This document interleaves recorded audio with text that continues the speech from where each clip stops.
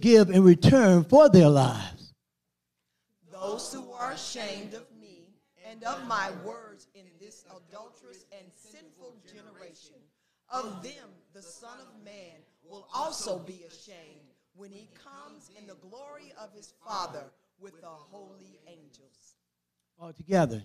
And he said to them, truly I tell you, there are some standing here who will not taste death until they see the kingdom of God has come with